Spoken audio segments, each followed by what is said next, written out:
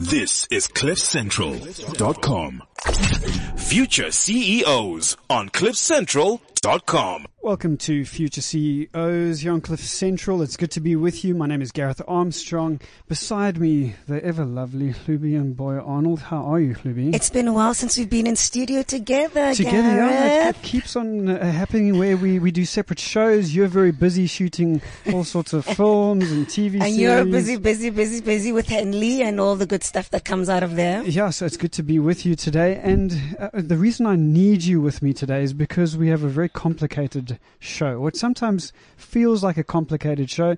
The topic we're going to be talking about today is blockchain, cryptocurrency, Bitcoin, Ethereum, all these these words that are being thrown at us, and I don't think even the experts sometimes know what they're talking about. But we do have an expert in studio. Do you want to do a very, very quick introduction? And we're going to call him an expert. Why? Because, well, actually, him and his team are starting their own cryptocurrency. I don't think people who... no one's going to understand it better than people that start their own cryptocurrency. I would just like to introduce, and thank you so much for spending your time, and do, without any holding back, allow us to enter into your world of cryptocurrency and economics and want to alleviate poverty in Africa, and I know that you've worked in Eastern Asia as well. So without any further ado, Justin McCarthy, welcome so much to Future CEOs. You today are the educator. I hope you realize that, because we're here as future CEOs and as entrepreneurs. And as you know, the entrepreneurial journey is always continuous with learning, and it's always great to learn new business models and break old school business models. So welcome to the show, Justin McCarthy. Thank you so much for having me. Nice that I was able to... Sorry. Thank you so much for having me. Nice to be able to reunite you two. Yes, thank you. Always a good sign. So, who are you, very quickly? So yes. we understand that you've got this a certain illustrious history that goes back quite a long time. But as you sit here, and I know I can see your eyes rolling, but as you sit here, you're the chief executive of a project which is deeply entrenched in blockchain cryptocurrency.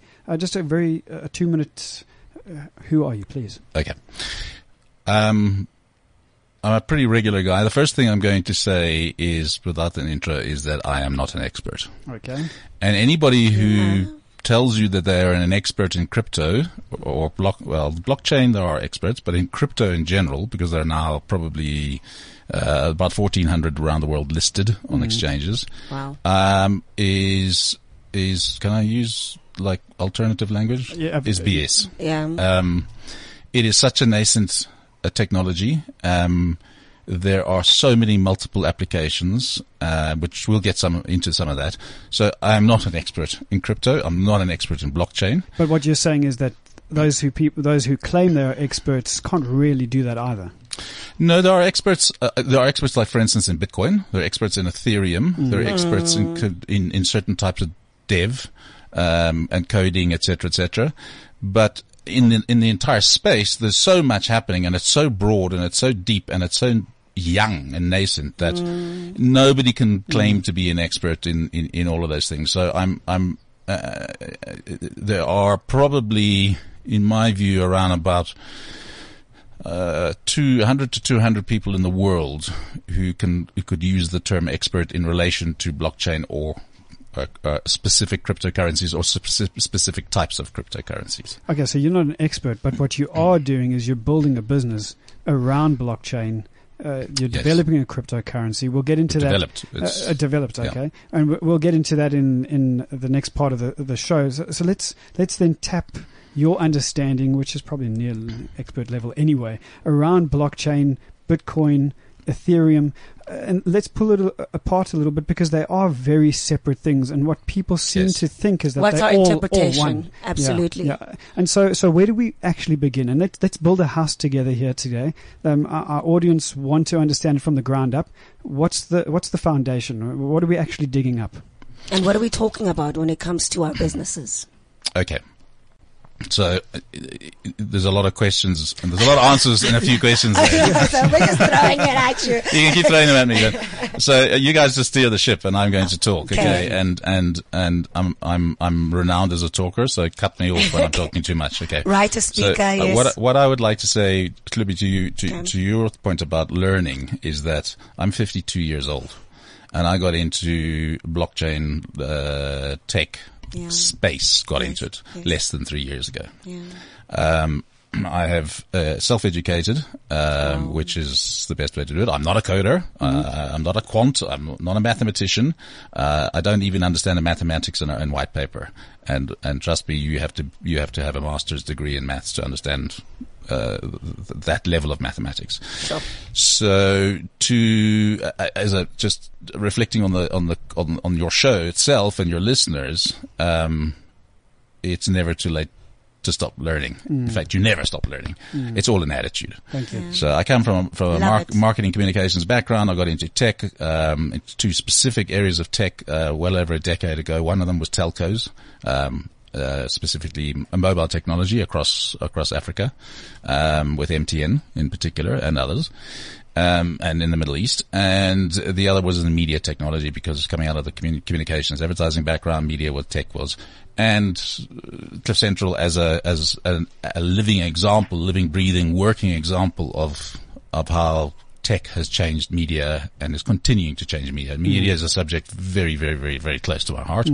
I am an outspoken libertarian. I believe in freedom of speech. I do offend people, and well. My view is live with it. If you're not prepared to have an open mind, then you're not really going to learn that much. There's principle. So back. So give it to us then as directly as only probably then you know how to do. Blockchain, Okay. Bitcoin, Ethereum. What is the difference? What are we not seeing? What are we seeing? And define. Okay, so I'm going to start with blockchain because everything, the technology that underlies all cryptocurrencies is blockchain. Okay. It underlies a whole lot of other applications that are still being discovered. So the first instance of blockchain technology came from the Bitcoin team, the pseudonymous Satoshi Nakamoto. And there's, we could spend an hour on the conspiracy theories as to who he, she, they are, but let's forget that. Satoshi's white paper, which is all of 8 pages, 9 if you include the references, is, in my mind, is probably as influential, or will turn out in history, to be judged in history, as influential as Newton's law of gravity or any other laws of fundamental laws of physics. It's that fundamental. Really? It really, really is changing. And Guys, I'll tell I'm you having why. a great time and the show hasn't even begun. I could be here for hours. Carry on, Justin, carry on. Okay. Yes. Just keep on dropping Just keep on gems. dropping. like Just keep that. on dropping them gems. But that is when you say that it's that fundamental, it really is because the internet is so pervasive now that it's everywhere, and so blockchain is fundamentally digitally based. It's Yes? only digital. It's only digital. Exclusively. Okay, and what that really means is that everything digital we can measure. There is some kind of footprint, there is some kind of record, and that's where blockchain really comes in to expose that. Is that correct? This remember, we're laymen here. This is a layman's interpretation of it, and you stand here to correct us. You're correct to a point. Yes. They're not incorrect in anything you said. What blockchain is about is an immutable record of account. Okay, that's one part of what blockchain is about. So what that means, immutable means, for people who aren't well versed in the English language, means it's irrefutable. Yeah, it can never. And it can never be erased or reversed. Yes. Well, it can technically, but I really don't want to go down. That's another rabbit hole as to how you do that. The longest chain, which happens with hard forks and soft forks and various other things. Which I want to avoid getting into too much technical stuff. Please. Because this is, I really do, because I'm not a tech expert either. So I guess there's probably 2 or 3 real fundamentals of blockchain. The first is that it's an immutable record, and I'll explain how and why that is. It's an immutable record. And the second is, and more importantly, is that it is a proper blockchain is not just decentralized, Because you have centralization, for instance. Let's talk Bitcoin. We get onto Ethereum. I'm going to use Bitcoin as the first point of reference at this juncture. Sure. And then when we get deeper into the conversation about what's the difference between when we've got a basic grasp on blockchain, a basic grasp on Bitcoin, I'm going to then go into Ethereum, which is a completely different protocol. Sure. And protocol are a very important term. So HTML is a protocol. HTML. The stuff that runs Yes. Yeah, a coding protocol. It's a coding protocol. And there are multiples throughout the type. TCP IP. In email, for instance. Those were the foundation stones of communication and the internet, etc. Nobody ever sold HTML. Nobody ever sold TCP IP. It was developed by coders, this could stick with coders, who contributed in an open source environment, because they wanted to. Because they wanted to make the world a better place, or whatever their driving ideology was. But they never got paid for it. And nor do any of the developers in any of the major blockchain cryptocurrencies like Bitcoin, for instance.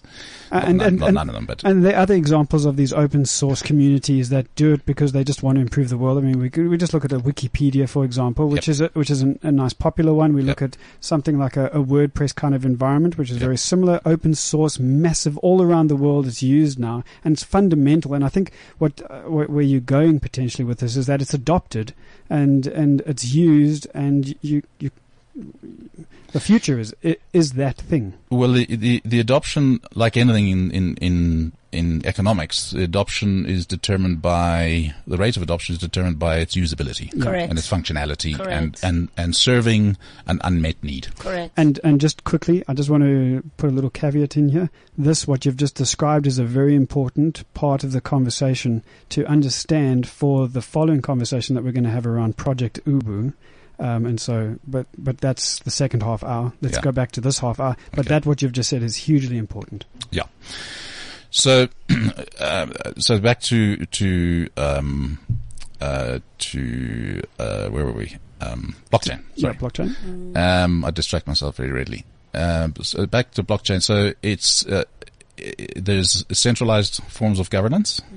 There's decentralized forms of governance, and then there's what we call, get my notes out, distributed. I keep forgetting the term. The second time today I've forgotten it. And distributed networks. And if you Google centralized networks in your users, Google it. There's probably the most infamous simple diagram in the world, which I've got with me to show you, which is the difference between the three. We'll take a picture of that. And you can take a picture. Yeah, you can lift it off Google. Okay. Yeah. And what's so fundamental about there are many operations that are decentralized. So let's talk about the sharing economy, the so-called sharing economy. And there's a local professor of political economics called Professor Lorenzo Fioramonti, who's the head of the department at Tufts University and does a whole lot of stuff at Gibbs Business School. And I'm going to refer to him because he's been a great supporter of our project, and I'm going to give him a little bit of a punt on there, not because he's a friend of mine, because he's not, but when I read his latest book, which is, now I ask you a 52-year-old how to remember the name. Okay, we'll get it. A book that I read like 6 months ago. Sorry, I read about 12 a month. The well-being economy. The well-being economy. Thank you. Google it, check it out, read it. It's a fantastic book. And he makes many points which lots of others have made. Harari, for instance, in Homo Deus and various other books. There's lots and lots of authors who've written about this. But the fundamentals of distributed networks means that there's no middleman. There's no centralized, what we term in regular English, trusted third party, such as a bank, a reserve bank, a central bank, a clearing institution, a Visa, whatever it may be, a lawyer, if you're doing contracts, etc., etc. A property agent or a transfer attorney, what do they call them? There's a name for them, I've forgotten. That doesn't matter. That the network of individuals has a certain degree of visibility. Well, in fact, they have full visibility of in a transaction. Let's call it a transaction just for simple to stay with Bitcoin. So if I send you some Bitcoin, one step back, what Satoshi Nakamoto did with the Bitcoin protocol was they solved what is commonly known in economics as the double spend problem. If I pay you 1,000 rand in notes, you're guaranteed the money. If I say I'll EFT you or I'll swipe my card, it has to go to a third party. Gets charged. So that's a whole other. But the point is that it goes through a central organization, being a bank or a financial institution of some sort, shape or form, and says, yes, I have enough. I have 1,000 rand in my account to transfer to you. What a distributed network does is that my identity, which is my public key. The two parts to there's a public key and a private key. So my public key, I beg your pardon, is visible to everybody who is going to interact, either mining or just transacting and across whatever networks. And I can open up my laptop and show you live stream of blockchain transactions as they come and go. And that's all public key.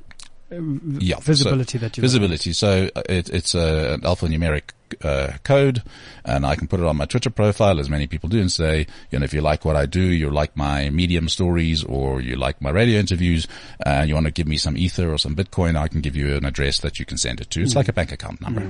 It's just with code. The private key this is where the critical part is, and this is where so much learning, and I'm going to stress this because people don't realize how important the private key is. Okay. If somebody steals money from your bank account, you're going to knock on the bank office door, Correct. Send them an email and say, hey, somebody swiped my Visa card or whatever, and spent 10,000 rand at Hermes in New York, and you'll get it back within, depending on who you bank with, within a period of time. If you lose your private key, goodbye. That's that. So if you've got one Bitcoin, which is today worth about 150,000 rand, or 10 Bitcoins, they're gone, and nobody will ever get them back. In fact, estimates are that about 25% of the currently in circulation, about 16.5, close to 17 million Bitcoins are gone. They're gone. Justin, what's been what I've heard, well, the lot that I've heard and the little that I know, there's been such an assault of Bitcoin and its strategy and its users, regulations. I'm just throwing words at you that have just come via all the information that we're getting. It's too much information. It's too much. It's too much, and you don't know how to decode it. Yeah, can you just decanter that a little bit, just to, all the negativity that's going around with Bitcoin and all the regulatory things that they are not complying to, or kind of those are the there aren't any regulations. Okay. And governments and any organizations, all organizations, banks, all institutions they can. Okay. They can. And they are, and the governments are taking different reactions. So just to take a half step back to enter from the previous component about decentralization is that the power sits with the individual. Okay. So go back to the blockchain. I can see all the transactions, but I don't know what your 26-digit public key means. I don't know who you are. Okay. I may know who you are. If you tell me, here's my wallet address, please send me money. But looking on a blockchain, I'm just looking at millions and millions of transactions happening all the time, and it's just a bunch of code behind them.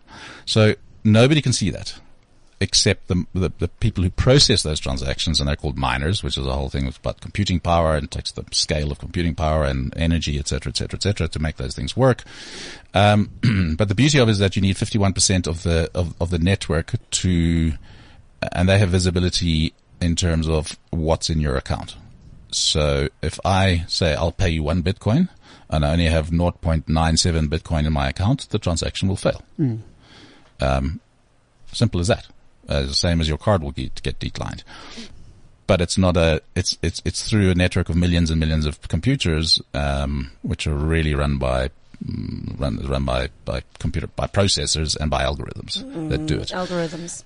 And there are obviously human beings behind those things in terms of their ownership structures, blah, blah, blah. But that's not important. The important thing is that it's taken, and it's coming, this is the intro into your last question about regulation.